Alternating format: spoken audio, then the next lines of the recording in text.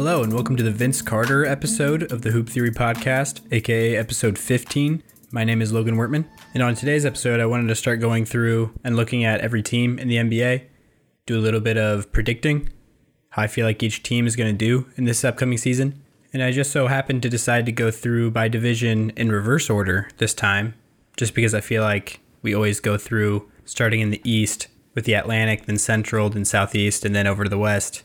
And go through all of those divisions as well. So I want to do it the opposite order this time, just because this usually takes a few episodes to get through.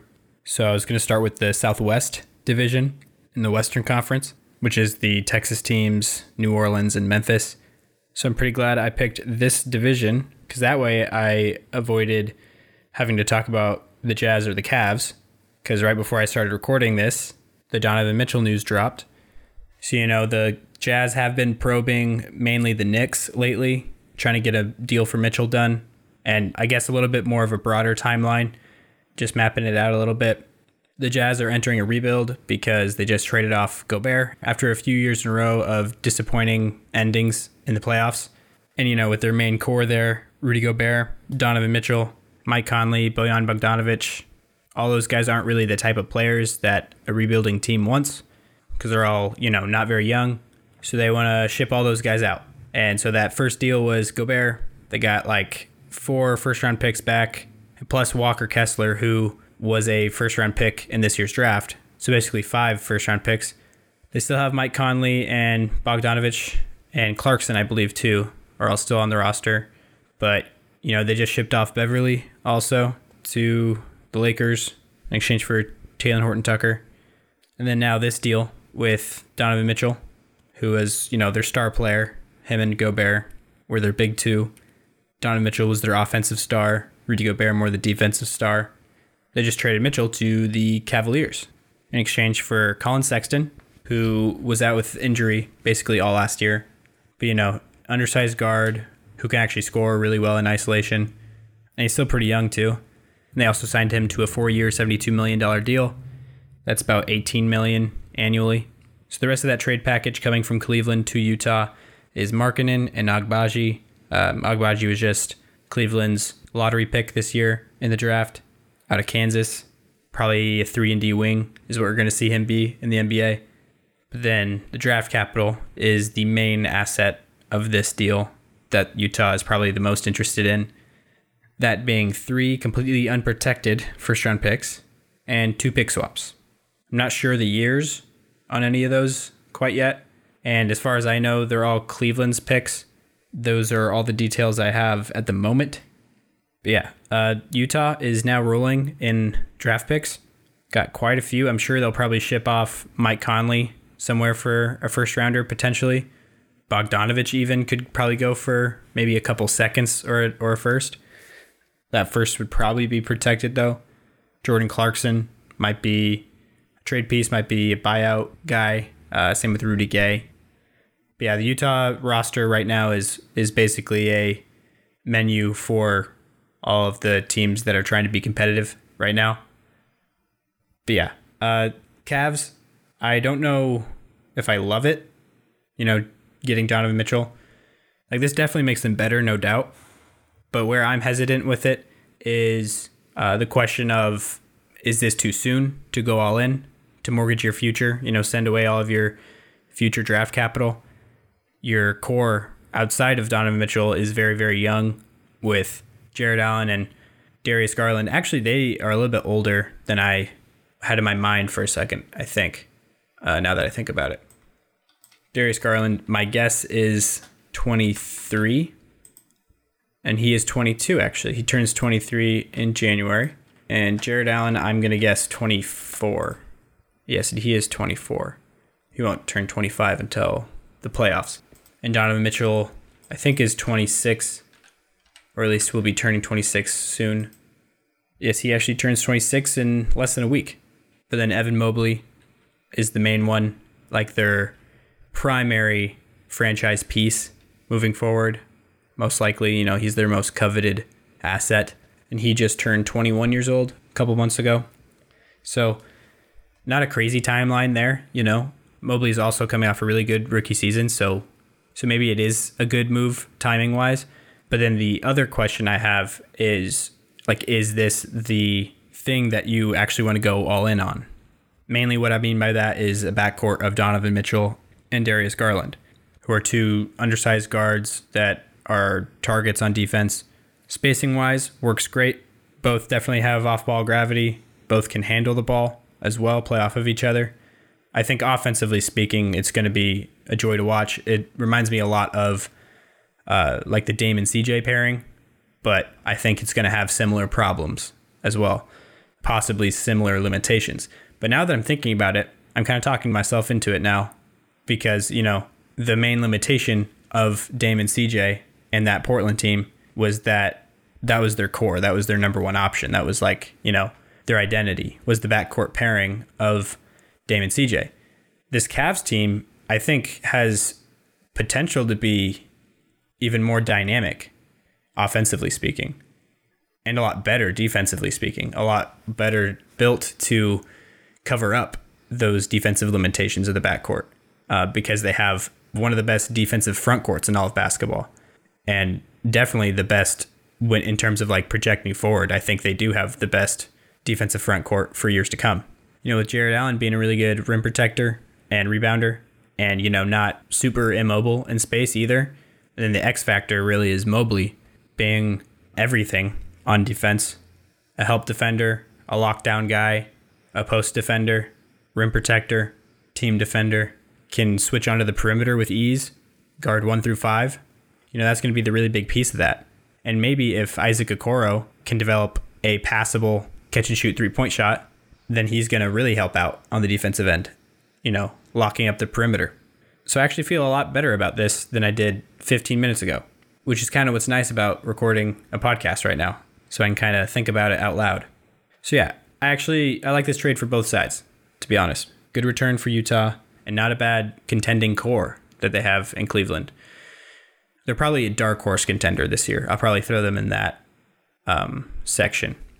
But, they should be contending for titles, or hopefully. That's what the franchise should definitely be striving for within these next few seasons. I wanted to start in the Southwest Division with the Dallas Mavericks. I'm just going to go through alphabetical by city name. So with the Mavs, their record last year was 52-30, which was good for fourth in the West. And so they lost Jalen Brunson in this offseason, which is definitely the most important, most significant roster change, I guess, from last year to this year. Brunson being their go-to second guy, second option after Luka on the offensive end. Another somewhat significant loss being Boban Marjanovic. Not a guy that's always been part of the rotation there in Dallas, but he's more of kind of a wild card or a nice secret weapon to have at your disposal. But I think those are the only two noteworthy ones. I think Sterling Brown is the only other player I can really think of that's gone, but he really didn't crack the rotation much there in Dallas. And they have, a lot of guys at his position to do the same job that he would be doing theoretically. So that's not too major. But then, their key additions are Christian Wood primarily, and then JaVale McGee, and then also Tim Hardaway Jr. coming back healthy after being gone all last season, I believe. I don't think he played any games last year, if I can remember correctly. I might be wrong on that. And then in the draft, they got Jaden Hardy from the G League Ignite. I don't know if he's really going to be a piece right away. Might see him, playing some games for the Texas Legends in the G League this year. But yeah, Christian Wood, I think, was basically brought in after the Brunson departure, kind of in hopes to get or replace that second scorer or second star, if you want to call it that, on the Mavs roster. Basically Luka's sidekick, I guess, which I'm not the biggest Christian Wood fan, to be honest. I liked him a lot more when he was purely theoretical. I actually really wanted the Nuggets to sign him that summer a couple years ago when he signed with the Rockets after coming off his breakout season in Detroit. Just his mold, his kind of skill set, I guess, being capable of stretching the floor, being a nice, 6'10" with long arms, pretty good at defending in space and protecting the basket. Basically like a 3-and-D center who also is pretty athletic. So he really gives you that pick and roll and pick and pop dynamic. He's not a bad shot creator in space for a third or fourth starter. So I really like him playing the role I just described. But the thing that worries me about him being able to do that, being able to play that role, is just what I've seen from his attitude since he's gotten to Houston. Just from, interviews and how he's interacted with other players that's come through there. I could be wrong, don't know the guy.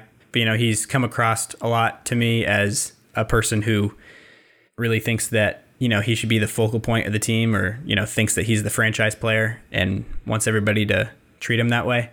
So, that gives me a little bit of concern.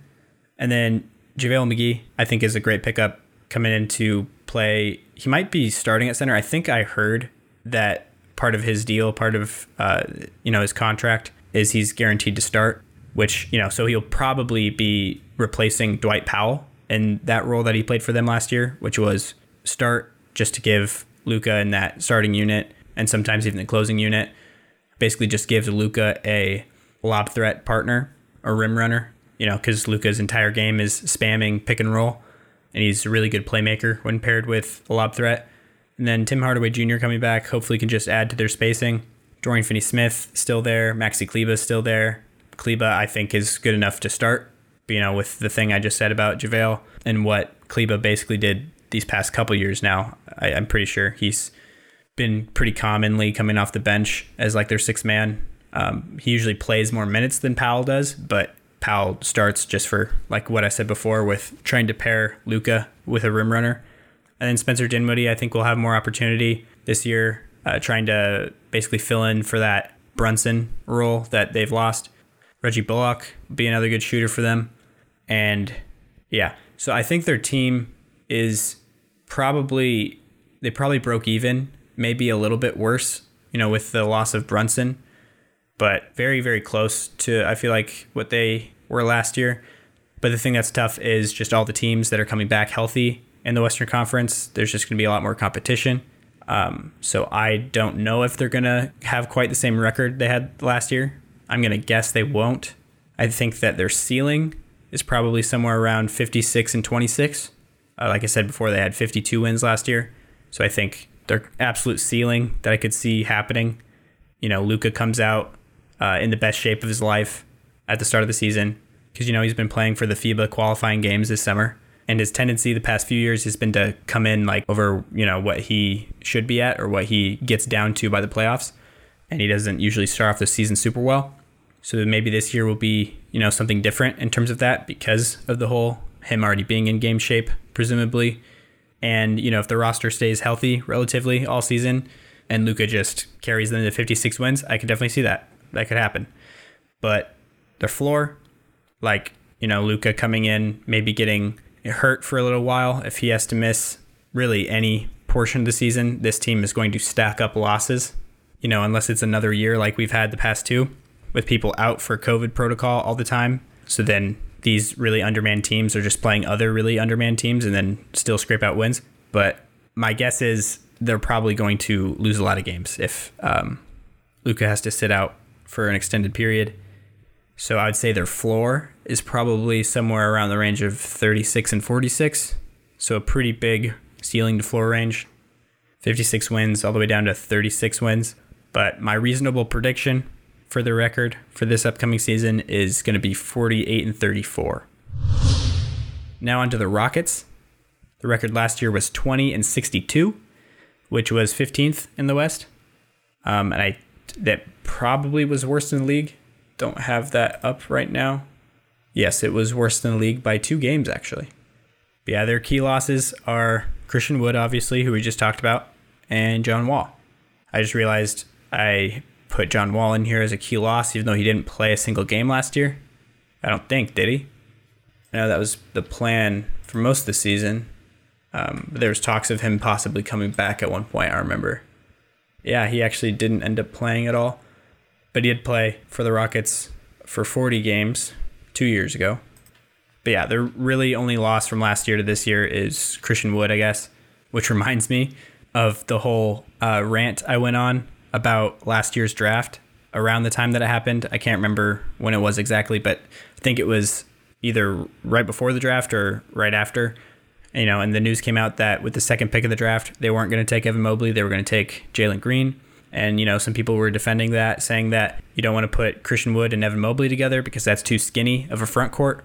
And, I went on this rant about how actually I like the idea of having two mobile rim protectors, switchable rim protectors in my front court that can both potentially space the floor and handle the ball. Sign me up for that. But my main point was maybe you shouldn't be making your second pick in the draft decision based upon Christian Wood. Seems like your priorities are a little out of whack if you're not going to take Evan Mobley because you have Christian Wood. I don't really see Christian Wood as a keeper for this Rockets team moving forward. So it seemed like a very dumb decision to me. So yeah, I just wanted to kind of bring that back up because Christian Wood is gone now, not even on the team anymore. I guess they got Jabari Smith at that spot, at that, same kind of position, same kind of size. And they took him with the third pick in this year's draft. So I guess it all works out. But, Mobley right now is definitely more of a surefire thing than Jabari Smith is. We can't really say who is going to be better at this point. But I guess we are more sure of what Mobley is going to be. And that's at least a very elite defender in the NBA and a nice, savvy, smart offensive player at the very least. If none of his other skills develop, that's what he is at a minimum. But yeah, so like I said, their key additions are Jabari Smith Jr., third pick in the draft out of Auburn, and then Tari Eason, who I think was in the lottery, I want to say. I might be wrong on that. Definitely was a first rounder, though. He was the 17th overall pick, so right outside the lottery. Yeah, he was out of LSU. And then Eric Gordon, I have in here as a key addition just because for health. He was out all last year, I think with health. I think that was the reason why. I don't remember if it was somewhat similar to John Wall's situation where they just didn't want to play him because he was older and good at basketball. They wanted to play their young guys to develop them. I don't see much changing for that this year. I'm guessing he'll probably get moved, though. I think Eric Gordon can still help out a contending team this season. He could either get bought out or somebody can go pick him up for a draft pick or a young player. But yeah, I don't really anticipate him being part of the rotation very much, at least for, big stretches of the season. And then Boban Marjanovic was the other key addition because they got him over in that Christian Wood trade, obviously. Same thing with Sterling Brown, actually. I think he probably won't play very much because he's 26, 27. So probably not a lot of potential there. And then Boban, same type of thing as with Eric Gordon, I think, but to a lesser extent. I don't know if he's really going to get a lot of action in terms of teams trying to get him out of Houston. But yeah, I don't really see him playing a whole lot for this Rockets team. He'll probably be more of a locker room guy. But yeah, the main guys that I think are going to be part of the rotation are Jalen Green, obviously, Jabari Smith, and then probably Jae'Sean Tate. He kind of almost fits into that realm of what I was saying about not a super young guy, and he's a good role player. So I could definitely see some team trying to come and get him throughout the year, but he's also not super old, and his skill set doesn't really take away anything from their young guys on ball. He's more of a complementary piece. So I could definitely see him being part of the rotation, maybe even starting. But yeah, and then their other rookie, Tari Eason, and then Alperen Şengün, second-year player. Kevin Porter Jr. will probably be playing as well. I mean, he played a lot for them last year, but I wasn't sure if there's going to be similar type of thing that happened with Sexton, where it's a guy who puts up numbers and scores, but ultimately the team decides to move away from him, basically. But yeah, I assume Josh Christopher, as well as Kenyon Martin Jr. and Usman Garuba are all going to be getting a lot of minutes. Those are their young prospects. And then the guys that I put on here as bordering rotation, they might play, but I could also see them not playing a whole lot because, they favor the younger guys. And that would be Garrison Matthews, David Nwaba, Boban Marjanovic, and Sterling Brown. I didn't even put Eric Gordon in this one. That's how strongly I feel about him not playing for this team this year. He'll probably be moved. But yeah, for the ceiling on the Houston Rockets for this upcoming season, I have them at 26 and 56. And for their floor, I decided to put it at 10 and 72. I was I really don't think they're not going to hit double digits. They've got to at least win 10 games. I'd be very, very surprised if they didn't. So my reasonable prediction, though, for right now, I have it at 19-63.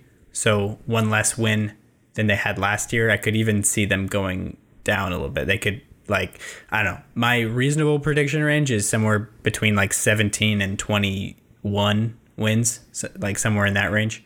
So right in the middle of that, 19. But yeah, that's Houston. And then going on to the Memphis Grizzlies. Their record last year was 56-26, which was second in the West, which shocked everybody.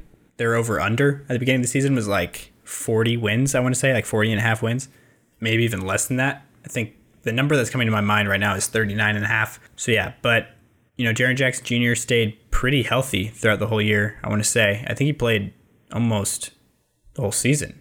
And then Desmond Bane played almost the whole season as well. Ja missed a decent amount of games, but he also took a huge step up, got a lot better in year 3, was a starter in the All-Star game. I'm pretty sure he made All-NBA. He had to have. I think he could have been even second team All-NBA, but I think he was probably third team would be my guess. But yeah, for their key losses, though, I have Kyle Anderson, who has been a really good, reliable role player for them the past several years now. So that's definitely going to hurt. D'Anthony Melton, similar type of thing, as kind of their third or fourth guard. And then Jaren Jackson Jr. I have in here as a loss for health because he had surgery this summer and he's supposed to be out for 4 to 6 months. But that was at least a month or two ago now. I think 2 months ago. So he'll probably miss around a month, the first month of the season, if I'm doing my math right. Yeah, it'll probably be something like 4 to 6 weeks of the beginning of the season. So that's actually not too crazy, but just thought I'd put it in here that he'll be missing the beginning stretch of the season. Key additions, I have Danny Green, which also on the ESPN roster right now, he's listed as injured. Not totally sure on his status going into this season, if he will be playing or not. But, he's a key addition for sure. And then Jake LaRavia was their first round pick in this year's draft out of Wake Forest. I think they got David Roddy in the second round, I want to say. He might have been first round too, now that I'm thinking about it. Yeah, he was. He was a 23rd pick. Okay. What was LaRavia? Oh, and LaRavia was the 19th pick. Okay, so, man, I don't know my pick numbers as well as I usually do for most draft classes for this year. But yeah, so they added both of them in the first round. And so the rotation is going to be obviously Ja and Desmond Bane in the backcourt, Jaren Jackson Jr. when he's healthy, and Steven Adams in the front court. And then probably Dylan Brooks on the wing. Might even see some Danny Green or maybe even Zaire Williams, taking a step up from his pretty good rookie season last year. I definitely think we'll see more of him this year than we did last year in the rotation with Kyle Anderson gone. But, he could even start at 3 maybe. And then Tyus Jones as the eternal backup point guard there in Memphis. And then Brandon Clark also coming in off the bench. Those are all the guys that I feel like are definitely going to be in the rotation. And then, soaking up those last few minutes in the rotation is going to be probably between Xavier Tillman, John Conchar, and their 2 rookies, Jake LaRavia and David Roddy, and then maybe even some Santi Aldama as well. And so for the ceiling that I have for these guys is actually 1 win less than their record last year. Because, in my mind, there's no way they have the same record they did last year. There's no way they have the same season this year.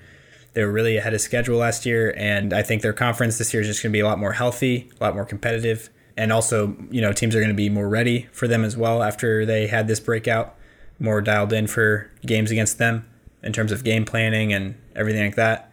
So yeah, I have their ceiling at 55-27, and I have their floor at 40-42, and that's just if they struggle with some injuries and all that kind of stuff. But then my reasonable prediction for them this season is going to be 49-33. And then moving on to the New Orleans Pelicans. Their record last year was 36-46. And I tried to fill out, key losses and key additions for all these teams, but I legit have none written down for key losses because I couldn't think of anybody significant that they've lost from last year to this year. So, but their key additions, though, is going to be obviously Zion Williamson in regards to health, because he missed all of last season with a Jones fracture in his foot. So we're going to have healthy Zion Williamson, hopefully, really, really hope for the Pelicans that that's what we get. And then Dyson Daniels was their other key addition, who was their lottery pick. I think he was the 7th pick, I want to say. Let's see. I really want to get this one right. I think he was the 7th pick. And you know what? I think it was the 6th now that I say that. It was the 8th. Okay. Man, I'm off my game this year. 7th pick was Shaedon Sharpe. That's why I changed my mind there at the last second. I know that he was the 7th pick. And I think the 6th pick was actually Benedict Mathurin. So I do know those. Dyson Daniels was 8th. But, he's a really tall playmaker out of Australia. He'll definitely be an interesting addition to this roster. But yeah, my locks for being in the rotation is like the fewest of any team so far, because they have a lot of guys coming off their bench that are going to be hard to, choose between or predict between which ones are going to be getting minutes and which ones won't. But I have 5 guys that I'm 100% positive that will be in the rotation if they're healthy. And I'm also pretty sure that this will be their starting lineup. And that is CJ McCollum and Brandon Ingram, I guess, will be the backcourt. And then Herb Jones and Zion on the wings. And Jonas Valanciunas at the center. And then as far as the minutes coming out off the bench, it'll be interesting to see. There's basically like a few different pairings that will be competing with each other for roles or spots, in the rotation. So number 1, I have Larry Nance Jr. versus Jackson Hayes. I personally would lean Larry Nance Jr. in a pinch, but Jackson Hayes, they're very different types of players, but, they're both going to be playing a similar position in the front court, most likely. But yeah, Jackson Hayes will be the more developmental pick, but I think Larry Nance Jr. is going to be the more reliable pick coming in off the bench. And then at the guard spot, I think there's going to be a little bit of a battle between Devontae Graham and Jose Alvarado. Devontae Graham for scoring, Jose Alvarado for playmaking and defense. And we could also see Dyson Daniels taking a lot of those minutes, either coming in at guard or wing. And then the rest of those big wing minutes could go to either Trey Murphy III or Najee Marshall. And so I have the Pelicans ceiling at 51 and 31, and I have their floor at 33 and 49.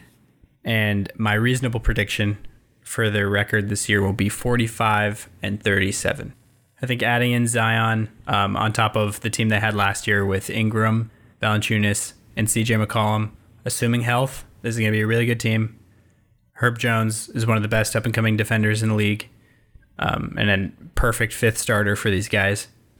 So I think they're going to be on par with like the Bulls, to be quite honest. Those two teams are going to be pretty similar in terms of caliber, I guess. So then the last team in the Southwest Division is the San Antonio Spurs, and their record last year was 34 and 48, which was 10th in the West, so they made the play-in after several years in a row of Popovich, just dragging these young rosters into the play-in.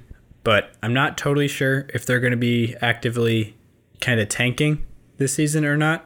Really try to get good odds for this upcoming draft, where they have, their own draft pick in the first round, and then they also have top 16 protected Charlotte pick as well, which I don't want to spoil my prediction for Charlotte, I guess, but I don't think they'll end up getting that pick. I don't think the Spurs will. But yeah, they traded DeJounte Murray, obviously, to the Atlanta Hawks for just draft capital in these upcoming seasons. So yeah, I'm not entirely sure what their mode of operations will be this upcoming season. It's hard to imagine Greg Popovich tanking. Obviously, I think I've been through this spiel a few times already on this podcast, and you heard some of it last episode also with me talking to Isaiah Roby. But yeah, so their only key loss I have is DeJounte Murray. Hello, future Logan here. I just wanted to interject quick because you just heard me say that DeJounte Murray is the only key loss for the San Antonio Spurs. And I realized while listening back to this and editing that I forgot about at least one other person, and that's Lonnie Walker IV, who the Lakers got this offseason. So that is definitely another key loss. Obviously not on the level as DeJounte Murray, but still, he was a rotation guy. So just figured I'd interject here and say that. All right, thank you.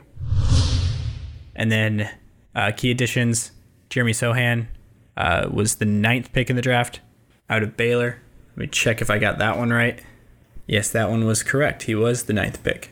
And then Malachi Branham, who I think was the 20th pick They got him out of Ohio State. And then they also got a guy at 25. So they had the 9th, the 20th, and the 25th picks in the draft this year. And with the 25th pick, they got Blake Wesley out of Notre Dame. Yeah, as far as other key additions outside of the draft, they picked up Isaiah Roby off waivers, and they also signed Gorgui Dieng this offseason. And so their roster or their rotation is definitely the hardest for me to figure out a prediction for, maybe in the league. So with like New Orleans, for example, there's just too many minutes to go around, but at least I have a pretty good idea of who will be competing for minutes, like who will be competing with who, basically. With the Spurs, I really don't know what they're going to prioritize, like who they're going to try to play. I really don't know, but I still try to make some predictions. So my locks for rotation players, like these guys, without a doubt, are going to play. They're probably going to start. I'd be beyond surprised if they didn't, to be quite honest. And that would be Keldon Johnson, Jakob Poeltl, and Devin Vassell. And then I have right below that slightly lesser lock, and that's Jeremy Sohan. So I debated putting him up on that tier with those guys, but I think he's still like a lock for me because they took him with the 9th pick. They're definitely going to play him a lot. But yeah, those other guys I think are even more surefire. Like they're going to be in the rotation. Jeremy Sohan, who knows? Maybe he is going to be really raw and end up needing to play some G League games. But I'd bet against that. And then some guys that I think are very likely to play are Josh Primo and Malachi Branham, 2 young guards that they've picked within the last couple of years. I definitely anticipate them seeing some run. And then I have some guys that are probable, I bet that they're probably going to be playing, but what holds me back is the fact that they're not super young. They're not like they're young prospects. These guys aren't young prospects. These guys are more established role players for the most part. So in that tier, I have Isaiah Roby, Zach Collins, and Josh Richardson. So these guys, especially Richardson and Isaiah Roby too, like those guys could definitely end up even starting or, being in the top 6 or 7 in terms of the rotation. But it really comes down to, who they're wanting to play for development's sake. And then the tier below that, I have slightly less probable, and that's Trey Jones and Doug McDermott. Similar type of thing with the guys above. Just I would be less surprised, I guess, if they didn't play very much. And then my last tier I have is potentially, but I wouldn't be surprised if they didn't end up playing very much. Kind of like the same thing I just said with the last one, but, a step further. And that's Blake Wesley, who's their 25th pick. I debated putting him on the tier above as well.